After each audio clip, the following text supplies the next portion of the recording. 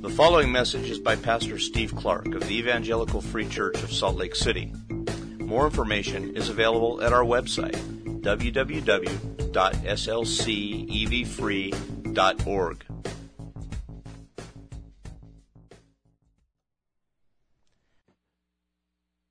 Holy Father, we stand and sit here before you as a people in need. We have many physical needs, I'm sure, but our greatest needs are those in the spiritual realm, in the inner parts of our being, in our hearts. Needs to come and find you as life. To come and find you as rest. The one for whom we were made, and bizarrely, insanely, the one from whom we run. But the only one in whom we can find rest. So I pray, God, would you come and now here, would you overcome the insanity that is in us, that leads us away, and draw us back and show us some of your sweetness.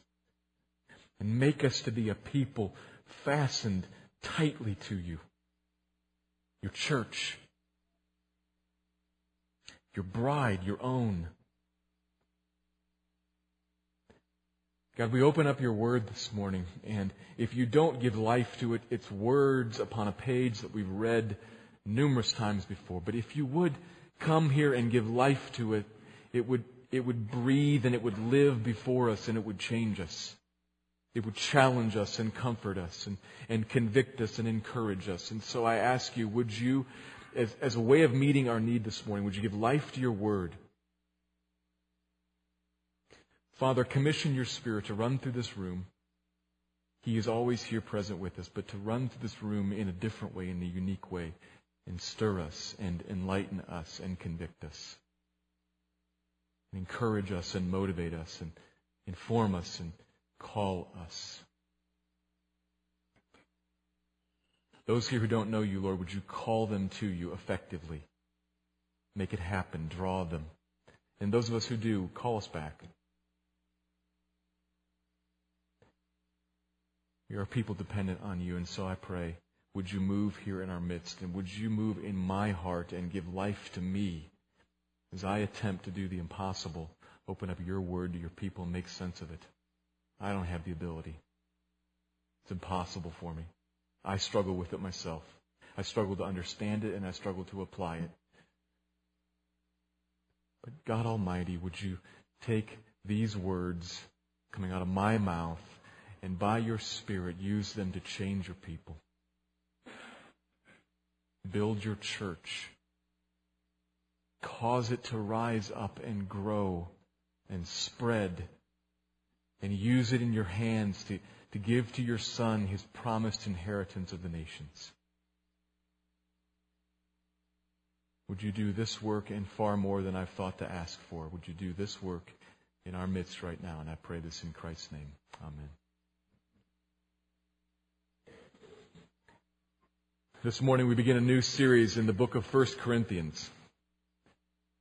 And so as to set the stage and create some context for 1 Corinthians, I'm going to have to give us some details and talk a little bit about what Corinth was and just a little bit of some ancient history. But don't get lost in all of that. This is intended to lead us to God's text. But before we do that, I need to give some context. But as I do this, you might at different places find yourself asking, is he talking about Corinth or America? Because in a number of ways, the resemblance is uncanny. Which is what makes 1 Corinthians particularly relevant to us. All of the Bible is always relevant. But Corinthians is uniquely, pointedly relevant because of the type of city that Corinth was and the way that it resembles the type of land that we live in today. It matches us in some interesting ways. Corinth was a city in Greece, the country of Greece. And geographically, it was located at a very strategic place. It was located where the land came and narrowed together until it was only a few miles wide. And so with a port on either shore and the city in the middle, seaborne commerce could come from one side and leave from the other side and not have to make the much longer and, in certain seasons, much more dangerous journey around the whole bottom of the rest of Greece. And this geographic location made Corinth. Even when the Roman Empire conquered and destroyed it, the geography just demanded that there be a city there. It was just too prime of a location for there not to be. And so the city lay in ruins for a while, but in 44 BC, Julius Caesar resettled it. Primarily with freedmen from the city of Rome. Freedmen, former slaves, who had been freed. There were a few others, but the largest contingent of people that came in and resettled this city were people who had been slaves, and they came with nothing except the determination to never be mastered by anything again. They came with nothing but their freedom and the opportunity that this special land created. Fertile land, shore to shore, with an urban area in between.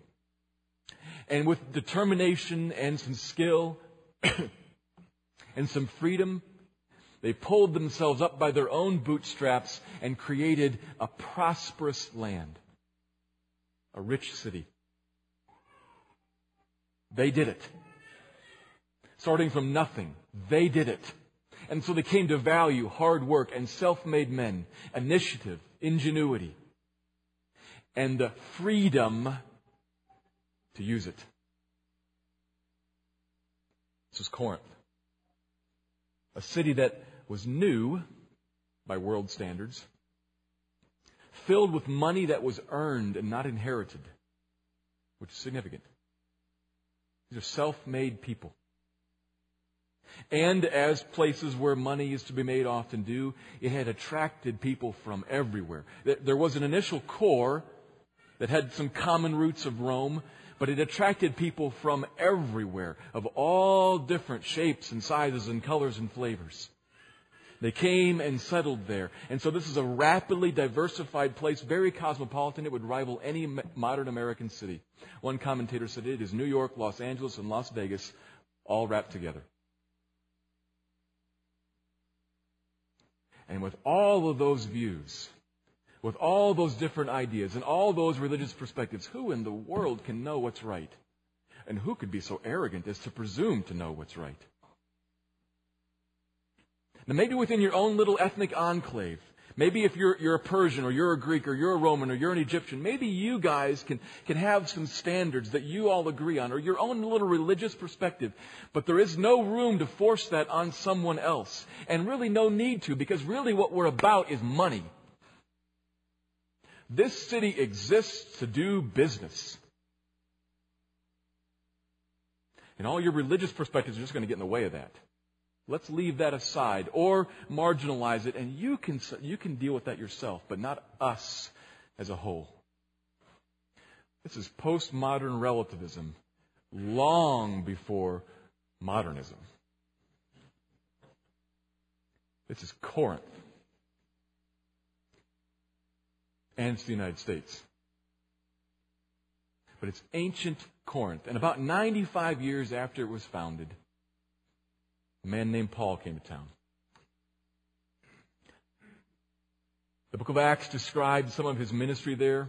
Roman records enable us to date his time there to be about 50 or 51 AD, and he was there about 18 months. God used him to start a church there and to plant it, and it grew and prospered. And then after he left, he stayed in touch with that church, trading letters back and forth, one of which we know as 1 Corinthians. This is going to be the study of our focus in study for the next while here. And here's why. They're like us, these Corinthians. In some of those ways I was just talking about, but more importantly, they're like us in the type of church that all of that produced. Which is where it gets difficult for us. Because in saying that the type of church produced in Corinth is like us, I'm not complimenting.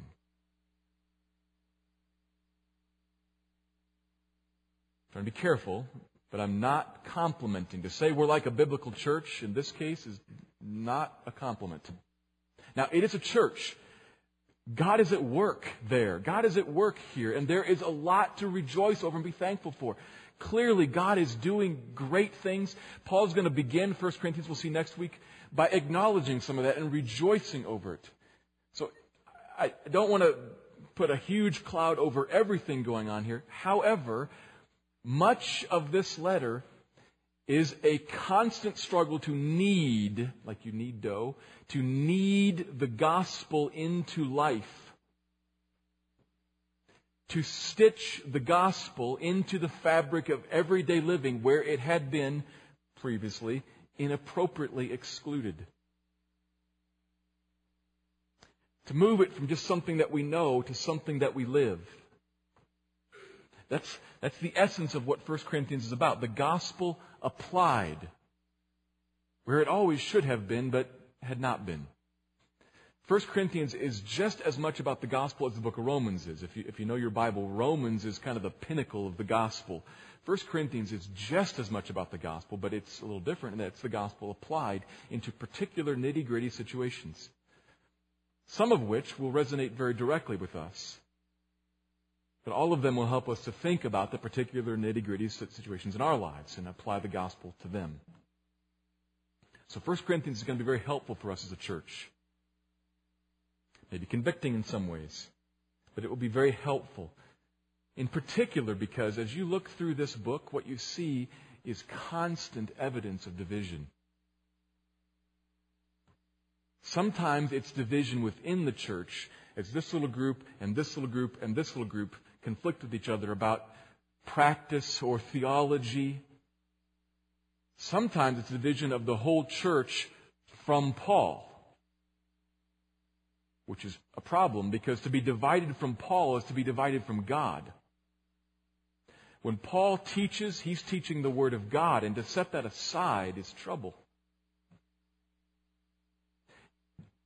So there's a lot of division in this book, but again, this book is not about conflict resolution. It's about the gospel applied, the absence of which had led to a lot of division and conflict.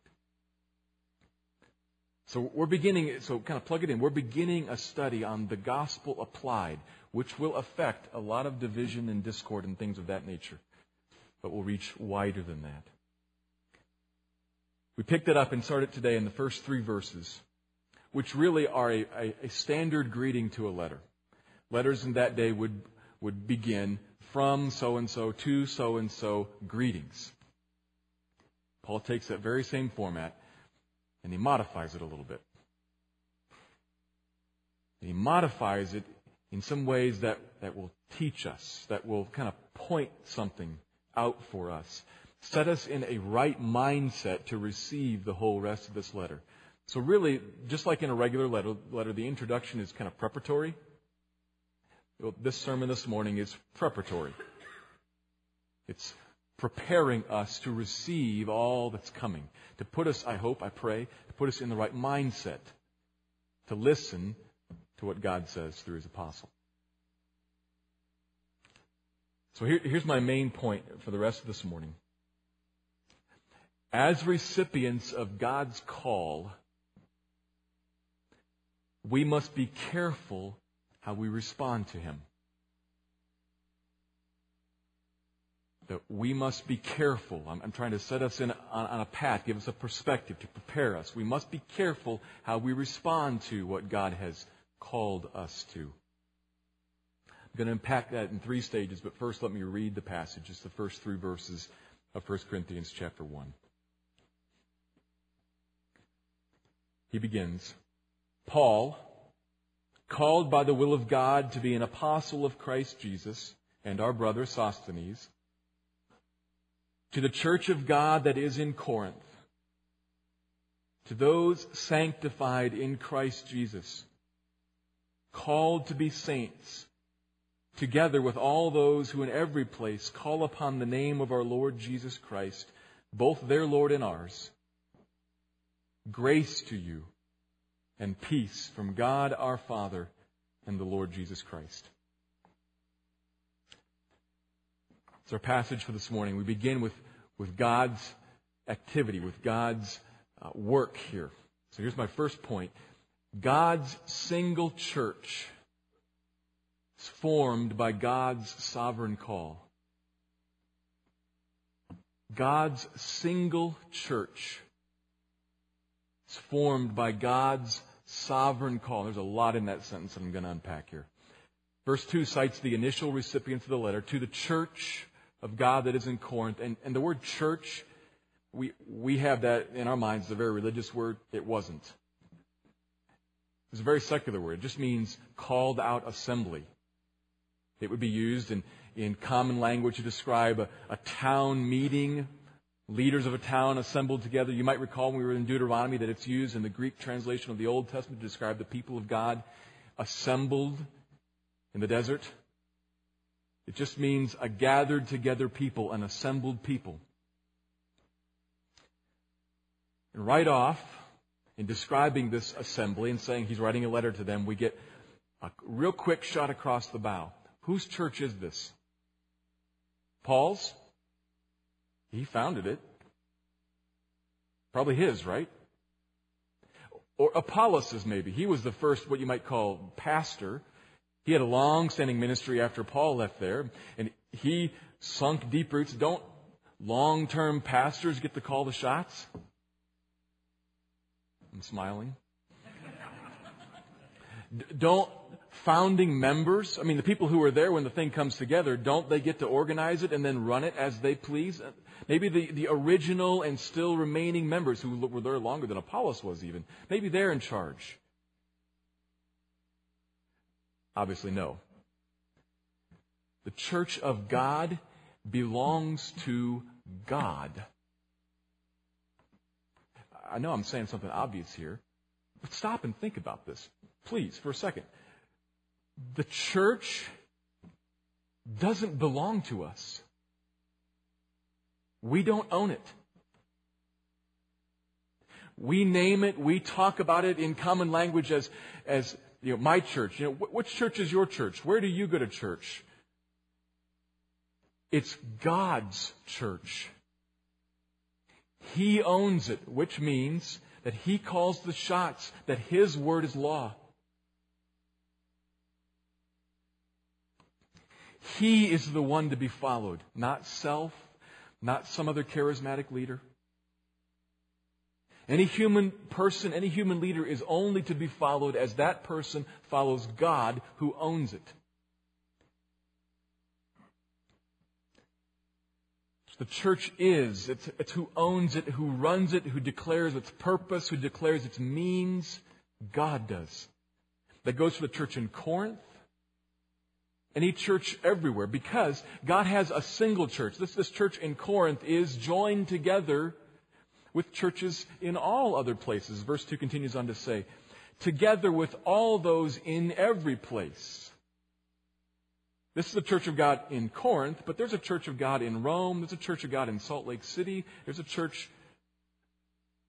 It's a single church represented locally, but it's one church that belongs to Him. And the same rules apply everywhere.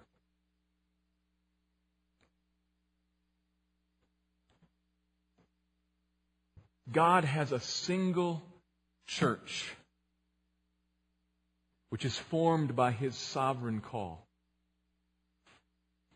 Notice how the word call marks this passage.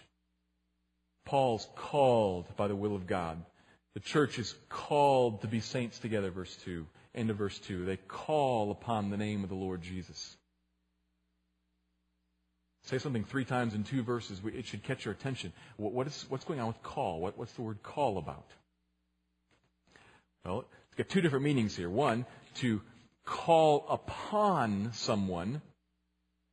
The church is a group of people who calls upon the Lord Jesus Christ. There's an allusion there to Joel chapter 2. We call upon the Lord. That is, we trust Him. We look to Him. We ask Him to act. We depend on Him. To call upon Him. That's something about our identity, which is slightly different than to call someone. There's a difference there. Call upon and call. God calls Paul. God calls the church, which is to say, He summons.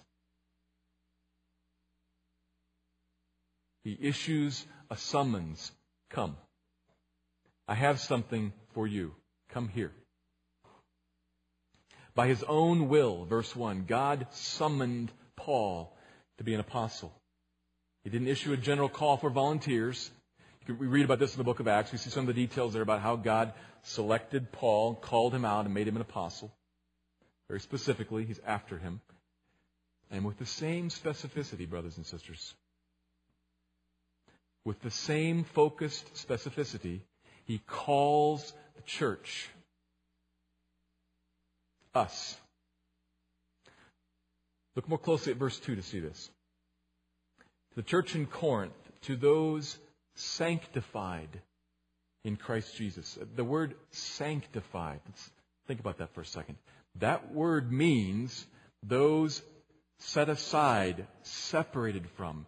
Very often, it has the context of set aside to be cleansed or made holy. And the root word of sanctified is the same word that translates holy. But at its root, it means taken out from the common, from the ordinary. Sanctified. By whom? Because it's passive. They didn't sanctify themselves. Someone else set them aside, called them out. Who? Well, who called them to be saints? What we have going on in verse 2 is the same thing said twice in two different ways. Sanctified, that is, called to be saints. Root word behind saints is the same root word behind sanctified, the same root word behind holy. Saying the same thing. Sanctified, that is, called out by God. We don't call ourselves out. We don't set ourselves aside. There is a hole, and God calls people out of it, sets them aside from it. The church. This is God's work, His sovereign call. We see it here, incidentally. Look at the beginning of Romans. See the same thing there. Paul, called to be an apostle. God's choice, making him an apostle. Romans chapter 1, verse 6. Those called to belong to Jesus Christ. Romans 1:7. To all those in Rome who are loved by God and called to be saints. There's our same language again. Obviously not talking about every single person in Rome. It's a subset. Those that He calls out. This is the sovereign work of God. To take people and summon them to something. Which means what? Why are we bothering to talk about this? Because this issue stands behind the whole book. Stands behind the whole book, many issues that Corinth is facing and many issues that we face. Because what we're dealing with when we talk about God has a single church that He owns, that He called into existence by His own initiative, is under His own ownership. What we're talking about there is a question of authority. Who is in charge? Who owns it? Who made it? And we freedmen have a really difficult time with this question. Now, not officially. If I were to ask you, who made the church, who owns the church, we'd all say God. But really what's going on really in our minds is, and I will follow Him as far as it seems reasonable to me. Which means that I'm still in charge. Instinctively. Not even overtly, but I'm still the one who's determining, is this or is this not acceptable? Will I or will I not take this teaching? Will I follow Him there? Yes or no? You're weighing it yourself, which means that though you would verbalize God owns this, really, I own me. God called this into existence, really, I decided. I'm autonomous. I'm in charge. This is Corinthian thinking. This is American thinking. It's also human thinking. But layered on top of that, we have a culture that reinforces this all the time. We must be clear about something. The kingdom of God is not a democracy, with its citizens left free to choose to do as we please, to follow whomever we please, to listen to whatever we please, to pursue whatever goals we please, to do whatever seems most likely to be pleasing. We don't have that right. We didn't sign up. We were enlisted, drafted into something that He owns, not us. This fact must sit heavily on our minds, must weigh heavily on us. It so often sits very lightly right on the surface. The authority of God. We hold it officially, but it is not deeply sunk into us. Which is why we have things happen like, if we read, as we will come to 1 Corinthians chapter 5, where Paul says to them, I wrote, 1 Corinthians 5 is about the immoral brother, and he's telling them how to handle that. If you read that closely, he says, I wrote to you in my former letter not to associate with such a one as this. And evidently you said, thank you for the advice. So I'm writing you again to say the very same thing. Where does that come from? That the apostle of God would have to say something twice to them. Are we any different? They would have to say something twice, 3, 4 times to us. It comes from the fact that we unknowingly view ourselves as in the driver's seat, taking advice from the Bible, from Paul. Thoughts, comments, which we will evaluate and then make a decision on.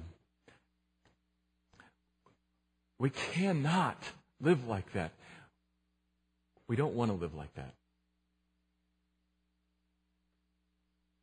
You really want this authority and ownership and initiative of God to rest very heavily on your heart, because there's a reason that you want this. Think about this. I'm going to make this really simple to try to make it clear. Vast power differences between two parties. So think of something really vastly different in authority and power. Vast power differences sometimes produce resentment in the underdog, if the underdog wants to knock off the superior one. But it can also produce great humility and trust. Just think of parents and kids, especially young kids, who haven't yet wanted to knock off the... Young kids especially revel in the fact and love knowing that there is a vast power difference. I can't, but Dad sure can. Whatever it is, Dad can, even when we can't.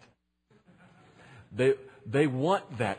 There is produced in the underdog, if you will, a great humility. I can't, but thank goodness, and a trust, he can help. That's the heart attitude that God wants produced in us. And He drives this difference, drives an awareness of the vast difference so as to produce in us a humility and a trust. Because humble trust is a path that leads to places that proud, autonomous independence never sees. I'll say that again. Humble trust in God is the path that leads to places that proud, autonomous independence never sees, never catches a whiff of. Because humble dependence joins you to God and brings to your life communion with Him that the proud, autonomous one never experiences.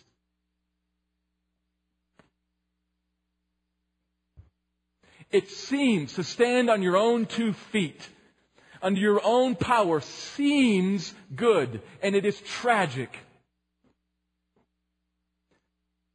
So God in goodness wants to make something really clear. I'm in charge. I have authority. I'm the one in power. Realize that. Humble yourself beneath me. Submit to me. And find life there.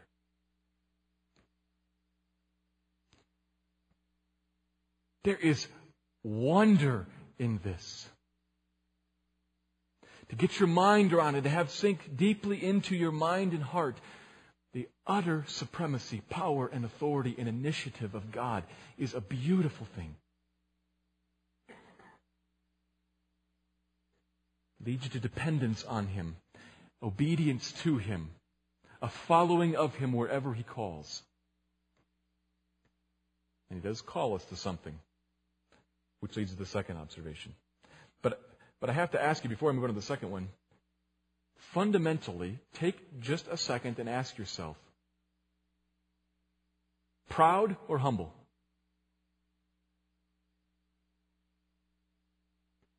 Which are you? Proud or humble? If you're humble, you stand beneath God in a receiving attitude, and He has a lot of good stuff to give you. But if you're proud, you stand over Him in judgment. God has a significant problem with people trying to hijack His church. There will be trouble if you pursue that path. Proud or humble?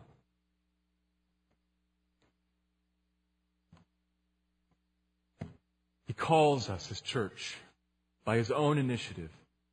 He owns us. We're under His own authority. To what does He call us? That's the second point. God's church is called to holiness for the honor of Christ. God's church is called to holiness for the honor of Christ. Already touched on verse 2. Let's consider it again. There are 2 parallel statements there. Those sanctified, those set apart. Again, the root word of that is what? Holiness. Those called to be saints. Root word there again? Holiness. Calls us to something. There's God's purpose to take some people out of the world and cleanse them, wash them, change them, renew them, to make them saints, holy ones. A pure, spotless bride. Fairly obvious there. And it should be familiar to you. If you were with us when we were working through Deuteronomy, you'll recall that again and again and again, what's God after in the world? He's after a holy people. He's after a place with a people that walk with Him, that display in their lives dependence on Him, that are holy and pure. And here it is accomplished in His church. Calls us out to be holy ones. This is a part of what God's doing in the world. And He's enlisted us in that. That's what He's after. To the honor of Christ. Verse 2 says, sanctified in Christ Jesus. And as you read through this, again, if something's repeated a number of times in a couple of verses, it should catch your attention. Verse 1, apostle of Christ Jesus. Verse 2, sanctified in Christ Jesus. Call upon the name of our Lord Jesus Christ, both their Lord and ours. Grace to you and peace from God our Father and the Lord Jesus Christ. 4 times in those 3 verses, He doesn't even give us the short version, just Christ or Jesus. The Lord Jesus Christ. Jesus Christ. It's a lot of repetition there. He's trying to turn our minds to Jesus, to help us right away to think about Him. And specifically, We are identified as those sanctified in Christ Jesus. What is he telling us there?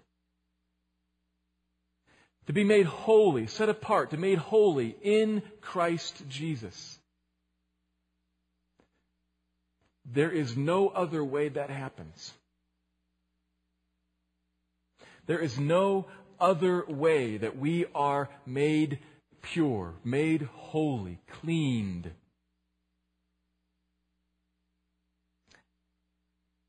happens a couple of different ways. He calls us, His church, to holiness in two different ways. I might call them, as in theological circles, often called a positional way and a conditional way. He calls us to be positionally in our standing, what we are. Holy, saints, pure.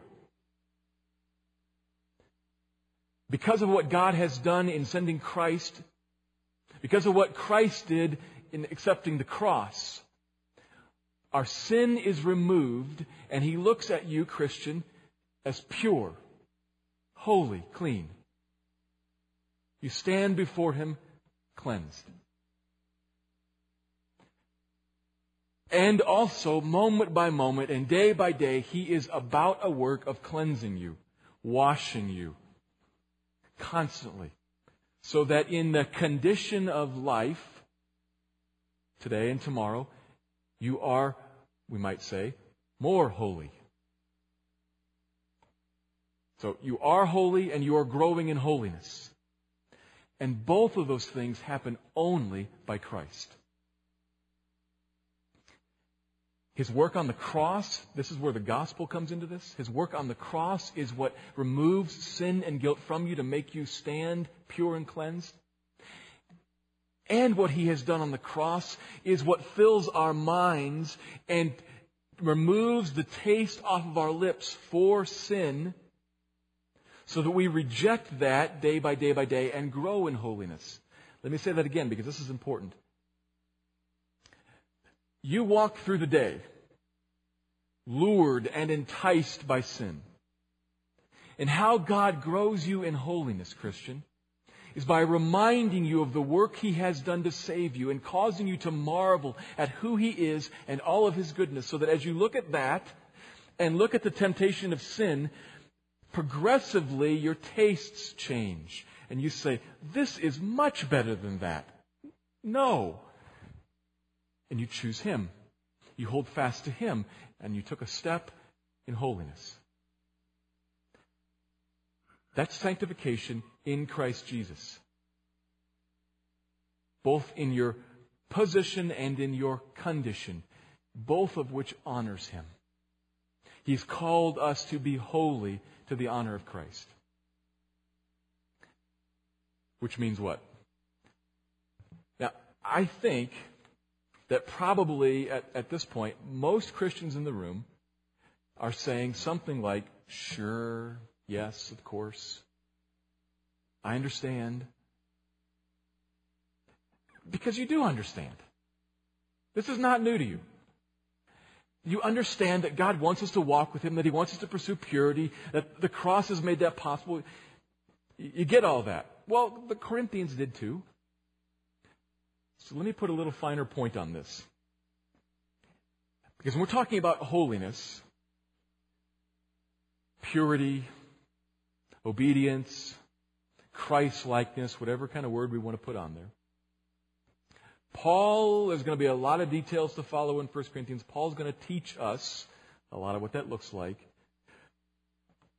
But here's something that's a little difficult, that was especially difficult for the Corinthians and is difficult for us. Paul's also going to model what that looks like. So if you have your Bible in front of you, which I hope you do, turn to 1 Corinthians chapter 4. And I'm going to read a number of verses. And what you should be thinking while I'm reading this is, he is describing an aspect of what holiness looks like. And I'll explain what I mean after I read it. I'm going to begin reading in verse 9, and I'm going to read down through verse 17. And it will become apparent as I get towards the end why this applies to us.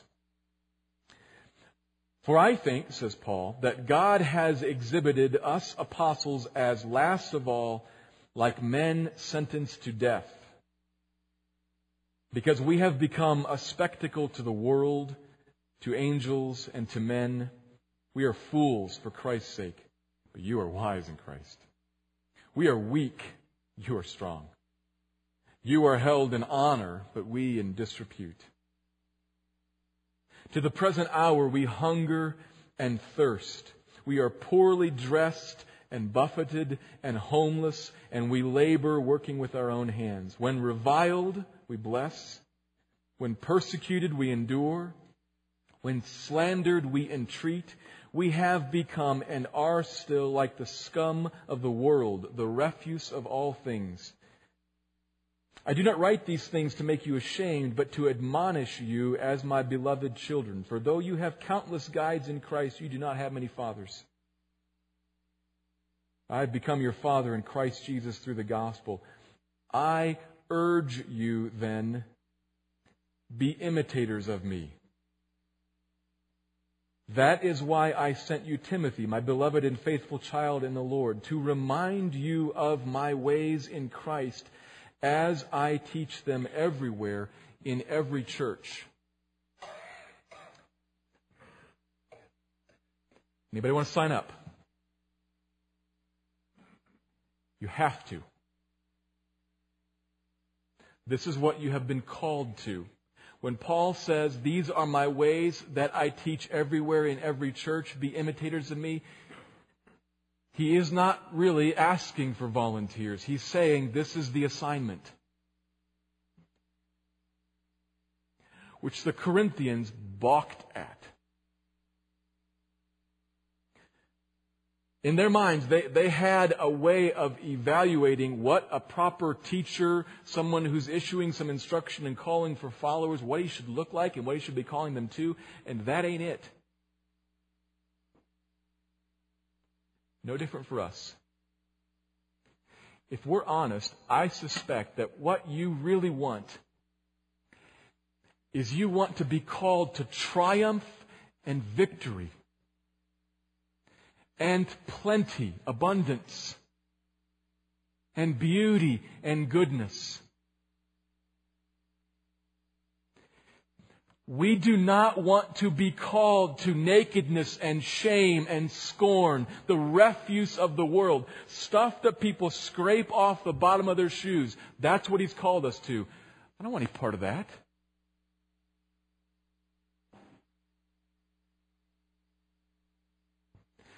But that's what the holiness to which He's called His church looks like. Because that's what Christ looks like. When reviled, how did He respond? 1 Peter 2 in your mind? When scorned, how did He respond? Turn the other cheek. The Son of Man had no place to lay His head. No friends in the world. Crucified all alone. That's what He calls the apostle to fill up the sufferings of Christ in our eyes. And then that's what He, through the apostle, commands us to walk in as well. That is difficult for us. We are Americans. We don't like that. Now, careful. What I am not saying, what Paul is not saying, is that there's anything better about being homeless or broke.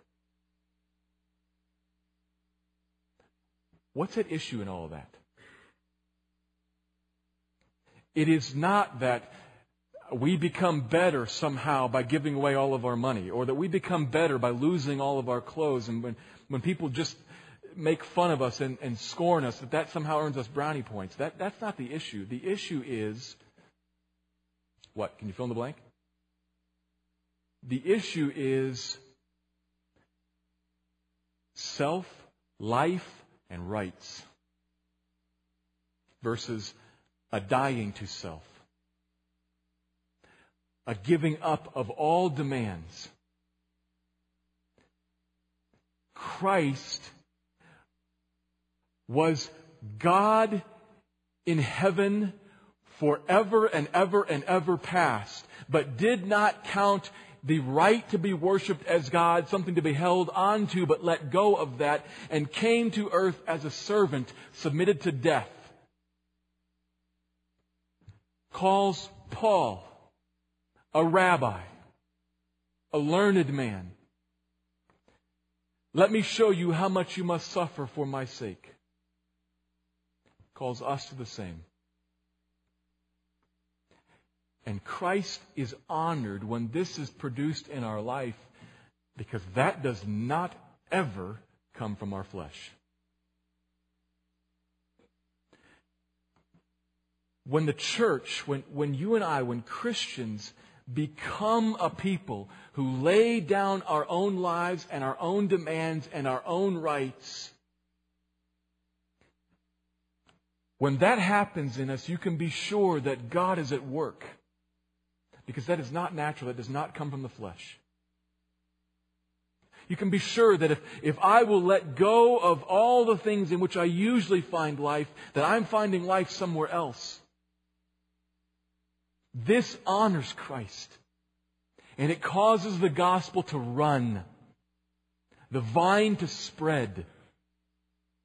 Both in our lives and to others who see us living off of someone else other than all the stuff they usually live on.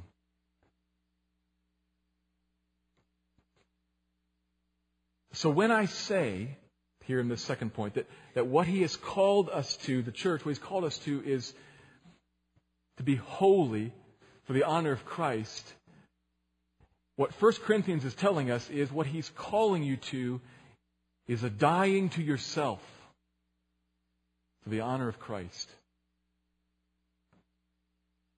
Which, if you think about it, fits right in with all the discord, because what causes fights and quarrels among us? We want something, our rights, this is James 4:1. We want something and we don't get it, so we go to war. If I surrendered my rights and let go of them, there would be no fighting.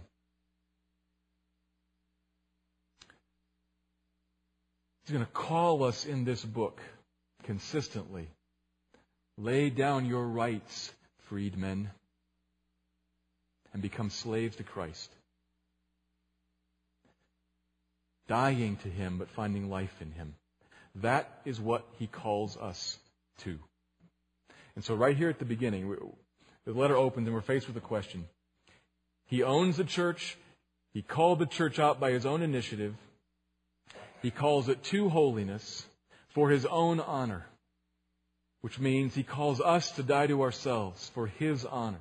So the question, are you up for that or not? Because if we're up for our own choice in our own church, for our own purposes and means, there's going to be trouble. Not with me, with Him. This is hard. This is hard. And to help us with that, He gives us the third observation.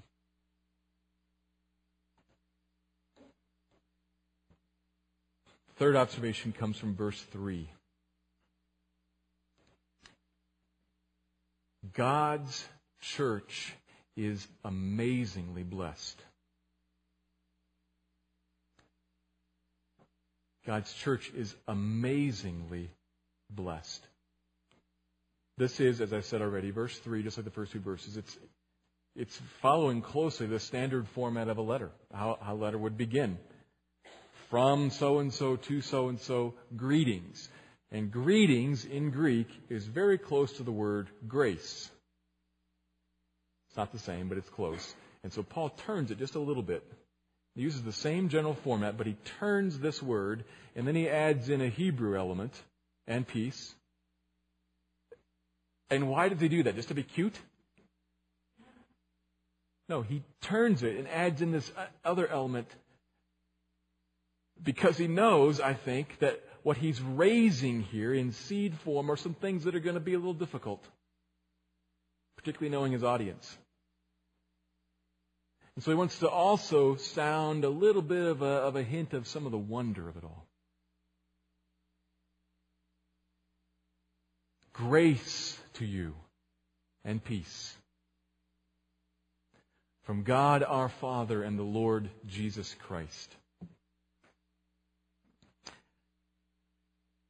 Grace.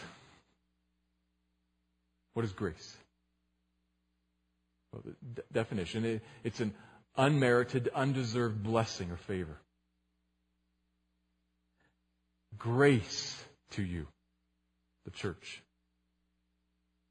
Peace to you, the church. The peace is a gracious gift from God the Father and the Lord Jesus Christ to you, Christian, to the church. We work on those terms in reverse. He gave us peace with Him. Why do we need peace? You know this. You know this. Because before, we had been at war. There's a fiction out there that human beings are born kind of pursuing God and interested in Him and trying to please Him. In fact, we are hell-bent against Him.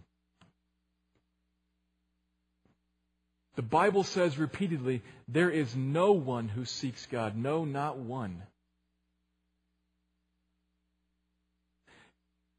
We may create a God and seek that, but we do not pursue the real God. We are set against Him, and that stiff arming from us invites, warrants the wrath of God against sin and against us who cling to it and revel in it, in fact. There was animosity and war there that we could not fix, but God graciously, in an undeserved, unearned way, God addressed, God fixed, God gave peace to you. When He gave you Christ. When He sent Christ to the earth and sent Him to the cross to die to pay for sin, He made peace with you, Christian. So you stand before Him, closed up with Him and accepted. Which should stir you. It is sometimes far too familiar to us. It should stir you. I am at peace with God. God. The one who from birth I offend, He has made peace with me. All because of Christ. I didn't do anything. I didn't do a little bit and He picked up the rest. I was running the other way and He reached out and grabbed me and brought me home. He made peace with you. What a gracious gift.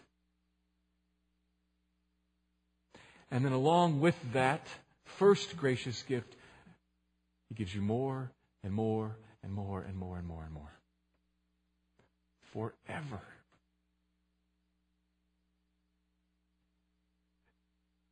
There is something marvelous that happened at the cross. God, at the cross, in God come to earth, humbled and crucified, foolishness to some and an offense to others, but to those called, the wisdom and the power of God to save. Something happened at the cross that has unlocked a massive storehouse of blessing that is sliding out. The mound is so high, you open the door and it's sliding out on you and will never stop. It's going to bury you forever. Blessing upon blessing, grace upon grace upon grace upon grace. Church, you're buried in it. What a blessing from God.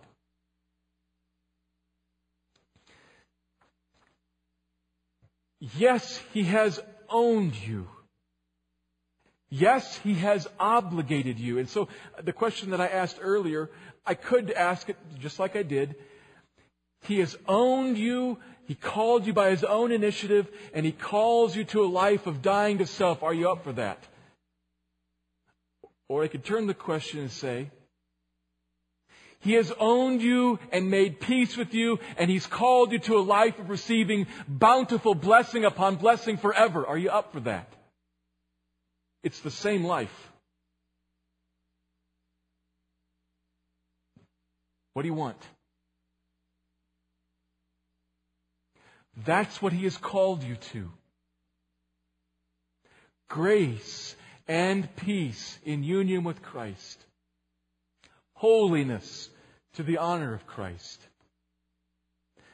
As a called member of His church. Now, this is just the introduction. There are plenty of details to follow. But we are recipients of a call that before we get into reading all the rest of it, we should decide how you're going to receive it. What's your stance towards this? Will you stand over it and evaluate, this I like, this not so much, this I'm going to skip, this, yeah, that's great.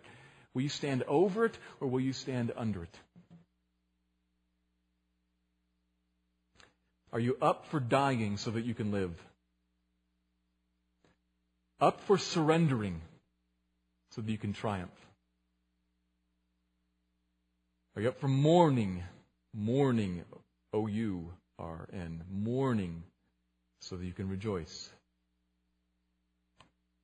Are you up for condemnation from the world for the sake of commendation from God? A surrendering of your own autonomy, your own rights, your own freedom, your own choice, your own liberty, so that you can be made truly free. Free to know and live with God and find life and give it away to others.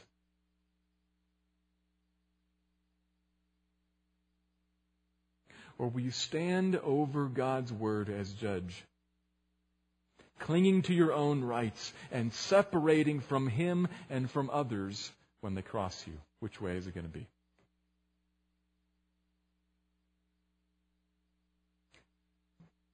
As recipients of God's call, we must be careful how we respond to Him. Let me pray.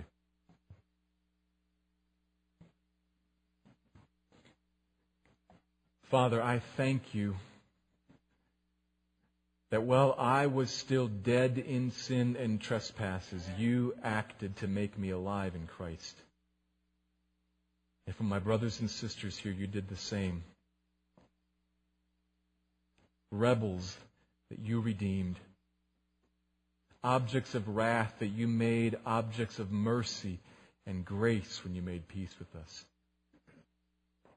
Thank You for that. Thank You, thank You, thank You for that. And I pray, Father, would You cause that to sink deeply into our hearts, to effect a change inside of us that makes us soft, supple, humble before You, willing to submit to You and Your Word.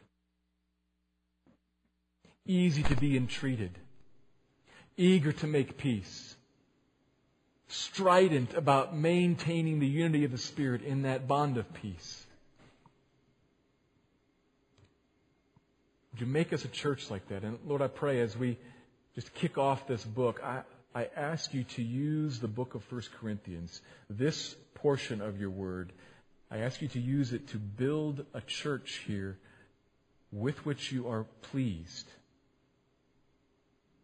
that walks in holiness, submitted to You, enjoying the grace and peace that You have put on our lives, a stunning reality. Help us to live it and walk it and know it. We're Your people before You, and we are in great need of You.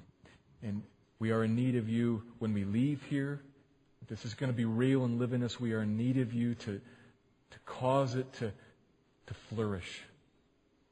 So I pray, please help. Fasten us to you, Father, Son, and Spirit, for the honor of Christ and for the good of us, your people. I pray this. Amen.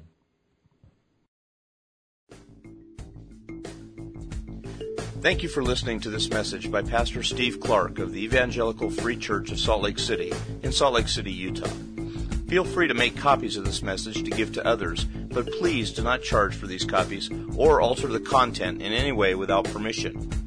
We invite you to visit our website at www.slcevfree.org or call us directly at area code 801-943-0091. Our mailing address is Evangelical Free Church of Salt Lake City, 6515 South Lion Lane, Salt Lake City, Utah, 84121.